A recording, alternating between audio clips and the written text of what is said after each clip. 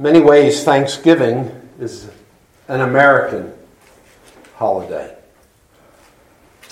Thanksgiving, could be said, is a Christian holiday.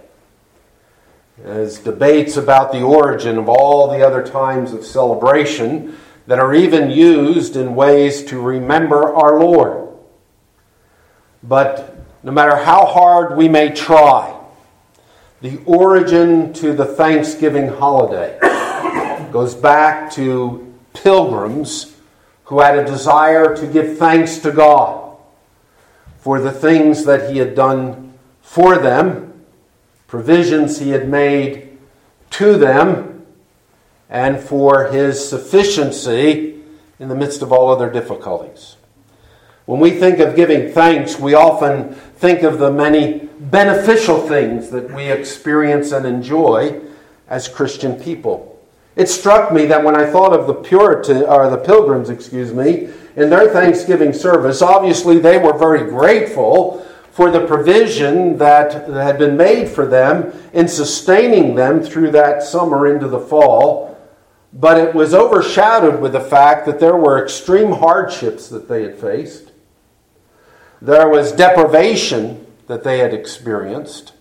There were many difficulties that were part of their experience, and yet they wanted to pause to give thanks to the Lord.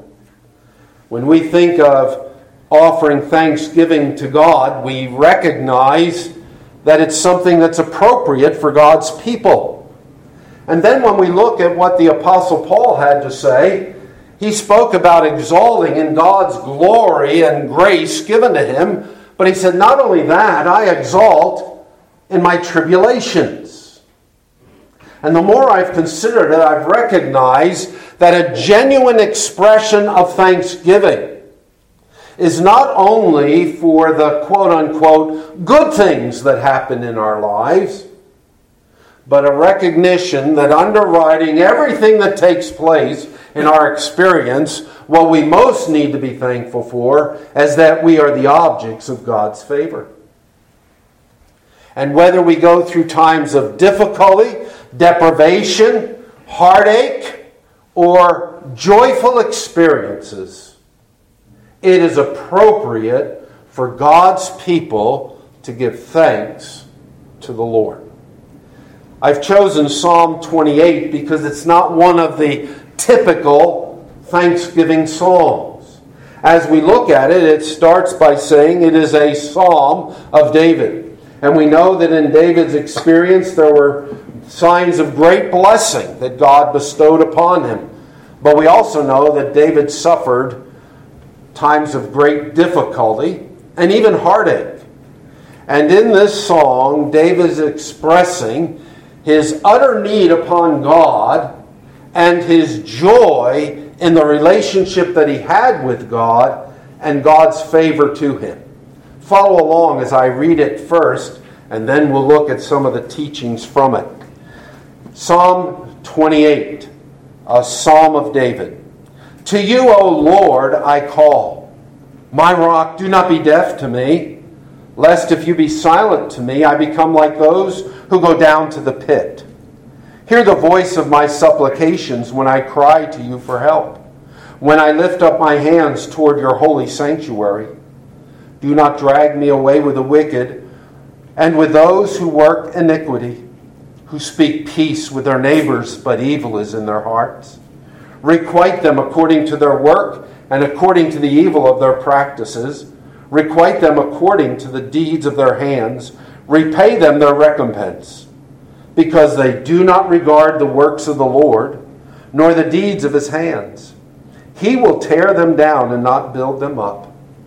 Blessed be the Lord, because he has heard of my supplication.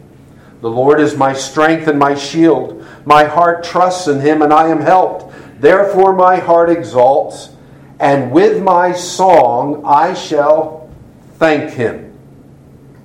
The Lord is their strength, and he is the saving defense of his anointed. Save your people, bless your inheritance, be their shepherd also, and carry them forever. This psalm written by David obviously was written by him in an experience in life where he felt threatened even of his life itself. We also notice that as David reflects upon his relationship with the Lord, as he mentions in verse 8, he says that he is the Lord's anointed. And so this would have to be written by David as an experience in his life after the time in which Samuel had anointed him as the future king of Israel, or Saul was now gone and he was on the throne as the king over Israel. In either case, we know that if we think of David with circumstances, and you read some of the commentaries that are written about this song, and they try to pinpoint an experience in David's life, the two events that seem to be most frequently thought of would be, number one, David running for his life from Saul, and the fact that David suffered greatly during that period of time as he awaited the fulfillment of God's promise to make him the next king over Israel. Another life-threatening circumstance for David is the fact that David, during his kingship, experienced the treachery of his son. The treachery of his son, Absalom. And Absalom developed a coup against his father and sought to put him to death. I think in the providence of God, God did not want us to know which of the circumstances in David's life is referred to here, but something that we can identify with is the fact that we all find ourselves in times of great difficulty, in circumstances where if God does not intervene and God does not help, we have no hope. And that's where David is found. Now, if we put this psalm in its category, it would be classified as what would be called a lament psalm, because it is the psalmist, in this case David, looking at a circumstance in his life where he had no resource in himself to deliver himself from his plight, but had to look upon the Lord as the one who would help him. So in David's circumstance, he is in a desperate, life-threatening circumstance. Isn't that what he says? Lest my soul goes down to the pit, lest I be dragged away with the wicked. David recognizes if God doesn't intervene, it isn't that I might just suffer some type of loss of a benefit, but it's the loss of my life itself. And in typical Hebrew fashion, as a reminder to each one of us, no matter what difficulty you face, no matter what problem is upon you, no matter what calamity may come, no matter how difficult the circumstance may appear to be, where you think, there's no way out of this. There is never a hopeless situation for God's people. And so the song ends with praise. Blessed be the Lord. He's the one who's heard my supplication. And so in similar fashion for each one of us, regardless of what we go through day after day, a circumstance that's unexpected, we have the confidence of knowing there is no hopeless situation for any one of God's children. So as we look at this song, as David makes his cry for help, there are certain things that we can see in David's focus. The first is the fact that David doesn't call the being he is addressing in prayer as my God, although he could have. He doesn't address him as his Lord or his Master, which also he could have. But you'll notice that it's written in our English Bibles, the word Lord in all capital letters. David is referring to the personal God, the one who is the source of all things, the Creator God, the one who has made promises, even by way of covenant, to his people, as the one who watches over and cares for his own, just like a father, as David would say in Psalm 103, tenderly cares for his own children. In this song, I believe it's 5 times he says, "To you, Yahweh," translated Lord, to the personal God, the covenant-making, covenant-keeping God, the one who is ever present with his people, do I call. Also, you'll notice that as David reflects upon God, he mentions different things about God's person and the way God works on his behalf that is beneficial for him as he goes through this experience and is beneficial for us to know as we go through the experiences of life as well. What does he say? Verse 1, "My rock, don't be deaf to me." Verse 7, "Yahweh is my strength. He's my shield. Therefore my heart trusts in him." In verse 8, the Yahweh is the strength of his people, or their strength. He is the literally refuge of salvation or of deliverances for his anointed. Verse 9, he is the shepherd. As you think about today and whatever may befall you, how wonderful it is to know this personal, ever-present God who is the creator and sustainer of all things, who has made promises to you confirmed by Jesus Christ through his own blood, will never leave you nor forsake you. He is the foundation, the rock upon which you can rest today. He is the one that empowers, enables you to meet whatever comes this day as your strength. He is the one that is your shield to protect and watch over you. He is the one that even though trials overtake you that are not common to man, he's the one that always provides the way of escape that you may endure it, the refuge of salvations. He is the shepherd, the good shepherd, who takes care of his people. And that's the focus in this psalm, that this personal God is worthy of our trust. And David is expressing his confident trust in this personal God to protect him, to provide for him, and to keep him. And oh, how we can then learn from him in that way. Now, if we look at this song, it really falls into 2 categories. First, we have, and I'll use the word of David, his supplication to the Lord, which is really verses 1 through 5. And in verses 6 through 9, we see the sufficiency of Yahweh, or of the Lord, or David's satisfaction in the Lord, whichever way you'd like to look at it. But it is his recognition of his problem and the fact that God is more than able to meet whatever may come to pass and whatever need he may have. As we look at the supplication of David very briefly, we notice that first David makes an urgent plea. And while we don't have it as dramatically expressed in the English, this first couple of verses, David is using intense supplication, pleading with God that God would intervene and God would help, because he knows he is right at the brink of being destroyed. And so he can't think about, well, maybe next week or in a month from now, God might intervene. Lord, I need you right now. They're upon me, and I have no resource other than you to help me. And so it is David's urgent plea to be delivered from death, that he does not go down to the pit.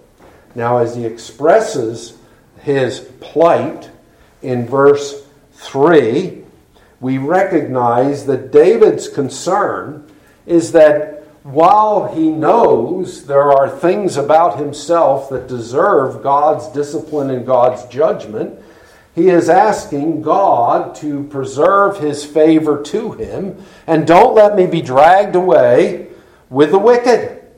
Instead of being an object of your judgment, let me be the object of your continued favor. And in particular, as David thinks of the wicked, you'll notice what characteristic he uses to describe them, what you and I would typically think of as a hypocrite. They are individuals who pose themselves as being the friend, to want to come alongside, to be helpful, but what does he say is true in their hearts? While they are speaking peace, we want your shalom. We want what's for your good and for your benefit.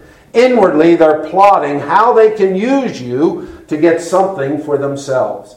And so you can see in circumstances in David's life where when he was running from Saul, there were individuals who appeared to be his friends, but as soon as David was gone, they ran to tell Saul where David was and sought to benefit from Saul in receiving some kind of remuneration for the kindness they showed to him. So no loyalty to David.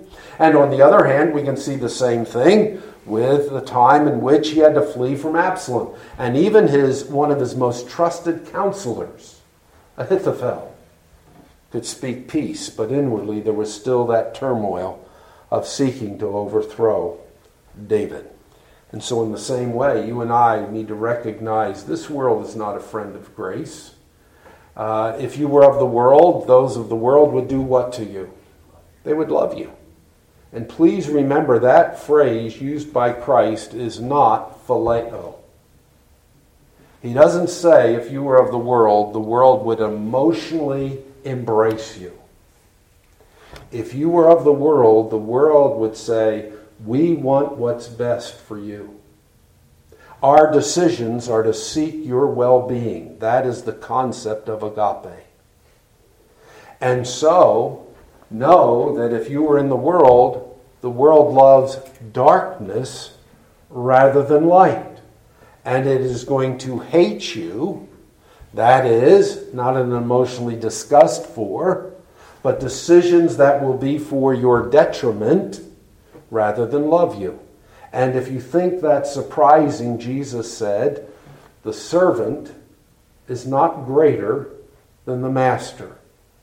And if they've hated me, you can know they'll hate you as well. And so what we find is the hypocrisy that's true in the world, where individuals appear that they have a genuine concern for the well-being of others, but ultimately they're looking out for themselves. And so David recognizes that God's judgment rightly falls on those who have no integrity within. As he said again in the Psalms, you desire truth in the innermost part. And where there is this hypocrisy, the putting on of a mask to dress up and appear one way when in reality something else is going on inside, it is displeasing to God. Now you understand why it is so displeasing to God. Not because it's harmful to you or me if someone acts as if they want our well-being, but then want to stab us in the back, if they want to give us the kiss of Judas to appear as our friend and are only betraying us. That's because let us make man in our image and according to our likeness. And one of the most corruptible deviations from what it is to be in the image of God is the fact that we are not people of uprightness and integrity. Let us make man in our image. And so after man falls, God will say, God's not a man that he should lie, neither a son of man that he should repent. But his word is something you can count on. Once he speaks, it'll be. They speak peace, but evil is in their hearts. They're looking out for themselves. So because of that, David prays that God would righteously judge the wicked. In other words, that God would uphold the moral, ethical principles of the universe, requite them according to their work and according to the evil of their practice, according to the deeds of their hands, repay them. And the bottom line is, because they have no concern for God, and they don't acknowledge his greatness and all that he has done. They do not regard the works of the Lord, nor the deeds of his hands. Therefore he will tear them down. Boys, Romans 1. Why is the wrath of God displayed from heaven? And he says, because mankind knew him as God, they didn't honor him as God, and nor were they faithful. Man lives as if all exists for him, rather than giving glory to the one who deserves it. So David says, because of their spurning of God and his goodness, for this perversion of their character, that God will execute his judgment. And rather than being associated with those who are the recipients of divine judgment, David asked for a temporal deliverance and that God would show favor to him instead of judging him in his situation. Verses 6 through 9, David recognizes that God is faithful to his word, and therefore, even though he hasn't experienced the answer tangibly, he knows God's heard, and God will deliver. So blessed be Yahweh. He's heard the voice of my supplication. So even during a very anxious, tumultuous time, where David could say, boy, I'm tied up in knots inside, there's now the beginning of joy and peace in the heart of David. He's heard my supplication. The Lord is my strength and my shield. My heart trusts in him. And so a dependence upon God provides a resource that enables him to go through the circumstance, not just to put up with it, but with joyous, almost celebration of the favor that God shows to him as an object of his grace. And so, in this praise of God, he recognizes the Lord is the one who helps, and his heart now exalts, and with his song he shall thank him. Found it interesting, the term that David uses here to express the idea of thanks is not the word that is often used, but it is derived from a word that you'll remember in another form. It is the name of one of Jacob's children. We know him as Judah, Yadah. And this word means to confess, to acknowledge. It has an idea of praising, but it's the word that has more of the idea that I recognize where I am, what I have, the protection and provision that's been made is something that God deserves to be acknowledged for the blessings that he gives, for the favor that is bestowed. My heart in song acknowledges him, thanks him, recognizing I'm in a circumstance no one else could help me, but God is the one who is more than able. And so not only is this true of me, says David, but notice he is the strength of his people, or my version has he's their strength. Either could be the right translation, as well as the saving defense or the refuge of salvation for his anointed. The point David's making is, if you are one of those favored by God, my circumstance is not unique. God is the one that cares for every one of his children. And he watches over and protects and provides for them. And if you are the object of God's favor, then like David, you will intercede for those who are also the object of his grace. So he says, save your people and bless your inheritance.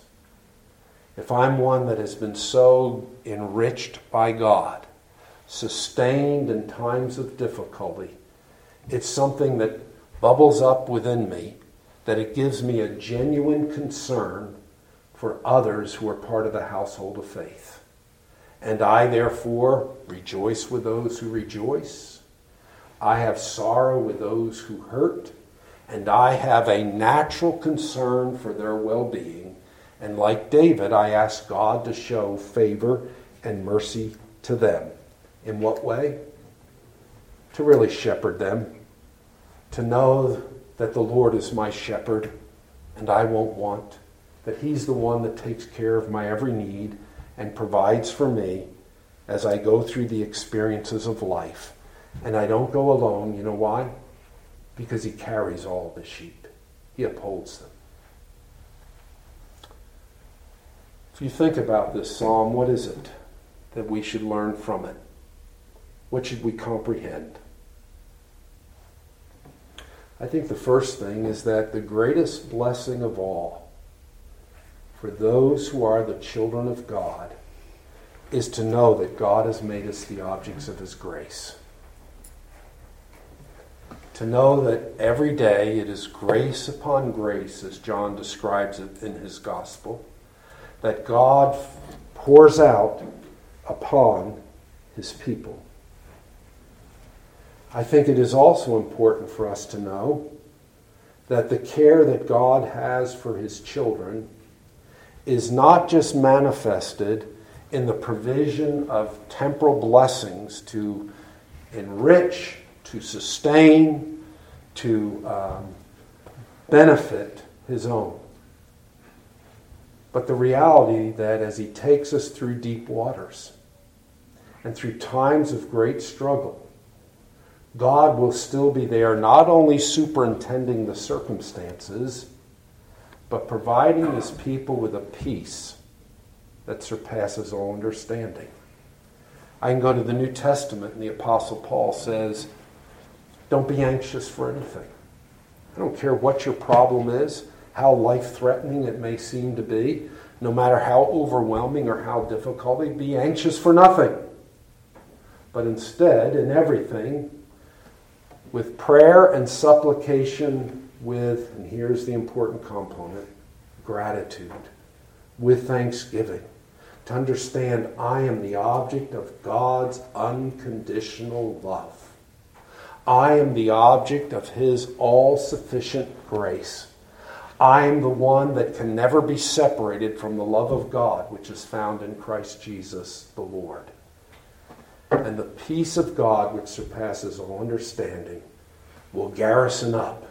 It'll become that refuge, that wall of strength, will garrison your hearts and minds through Christ Jesus the Lord. Not too long ago, we looked at the statement that was made by Peter. You and I are commanded to cast all of our cares upon Him. Why? Because He cares for us. And I pray that each day as a day of thanksgiving for you, one of God's children, that as you count your many blessings and you name them one by one, that you'll remember the great blessing of being the object of God's favor. And that instead of ever giving His children what they deserve, He always showers them in His grace. Doesn't mean He doesn't discipline them. Doesn't mean He doesn't take them through times of great difficulty. But the wonder is that God is always there as the refuge, the strength, the ever-present help in any time of trouble. The Apostle Paul, writing to the church in Ephesus, talked about having the control of the Spirit in our lives. And interestingly, he said in verse 20, giving thanks for all things. Didn't just say give thanks in everything, like we're memorizing, but giving thanks for all things. Your life today is as God has planned it, so He is doing it. Your life today is God working all things together for good to those who love God and are called according to His purpose. And while it will include difficulties and trials, the cross we are to take up each day, there is the recognition that your God is sufficient, that He will never abandon you, that He will never forsake you. In His unbelievable compassion, He has made you the object of His favor, and no one or nothing can ever cause God to discard or curse those that He has made the object of His blessing. Isn't that wonderful? And whatever we go through when we think of giving thanks to God, know that God has a reason and a purpose even in the difficulties that we face, and has designed them for His glory and our good as He conforms us to the image of Christ. What we need to understand is God is more than the sufficient object of our faith. And to rest and trust in Him is with that knowledge of knowing God never fails us. God never forsakes us. God is the shepherd who keeps us and carries us in His arms. And one of the greatest blessings we have as one of His children is to be the object of His favor, that He will never turn away from His children. Let's pray.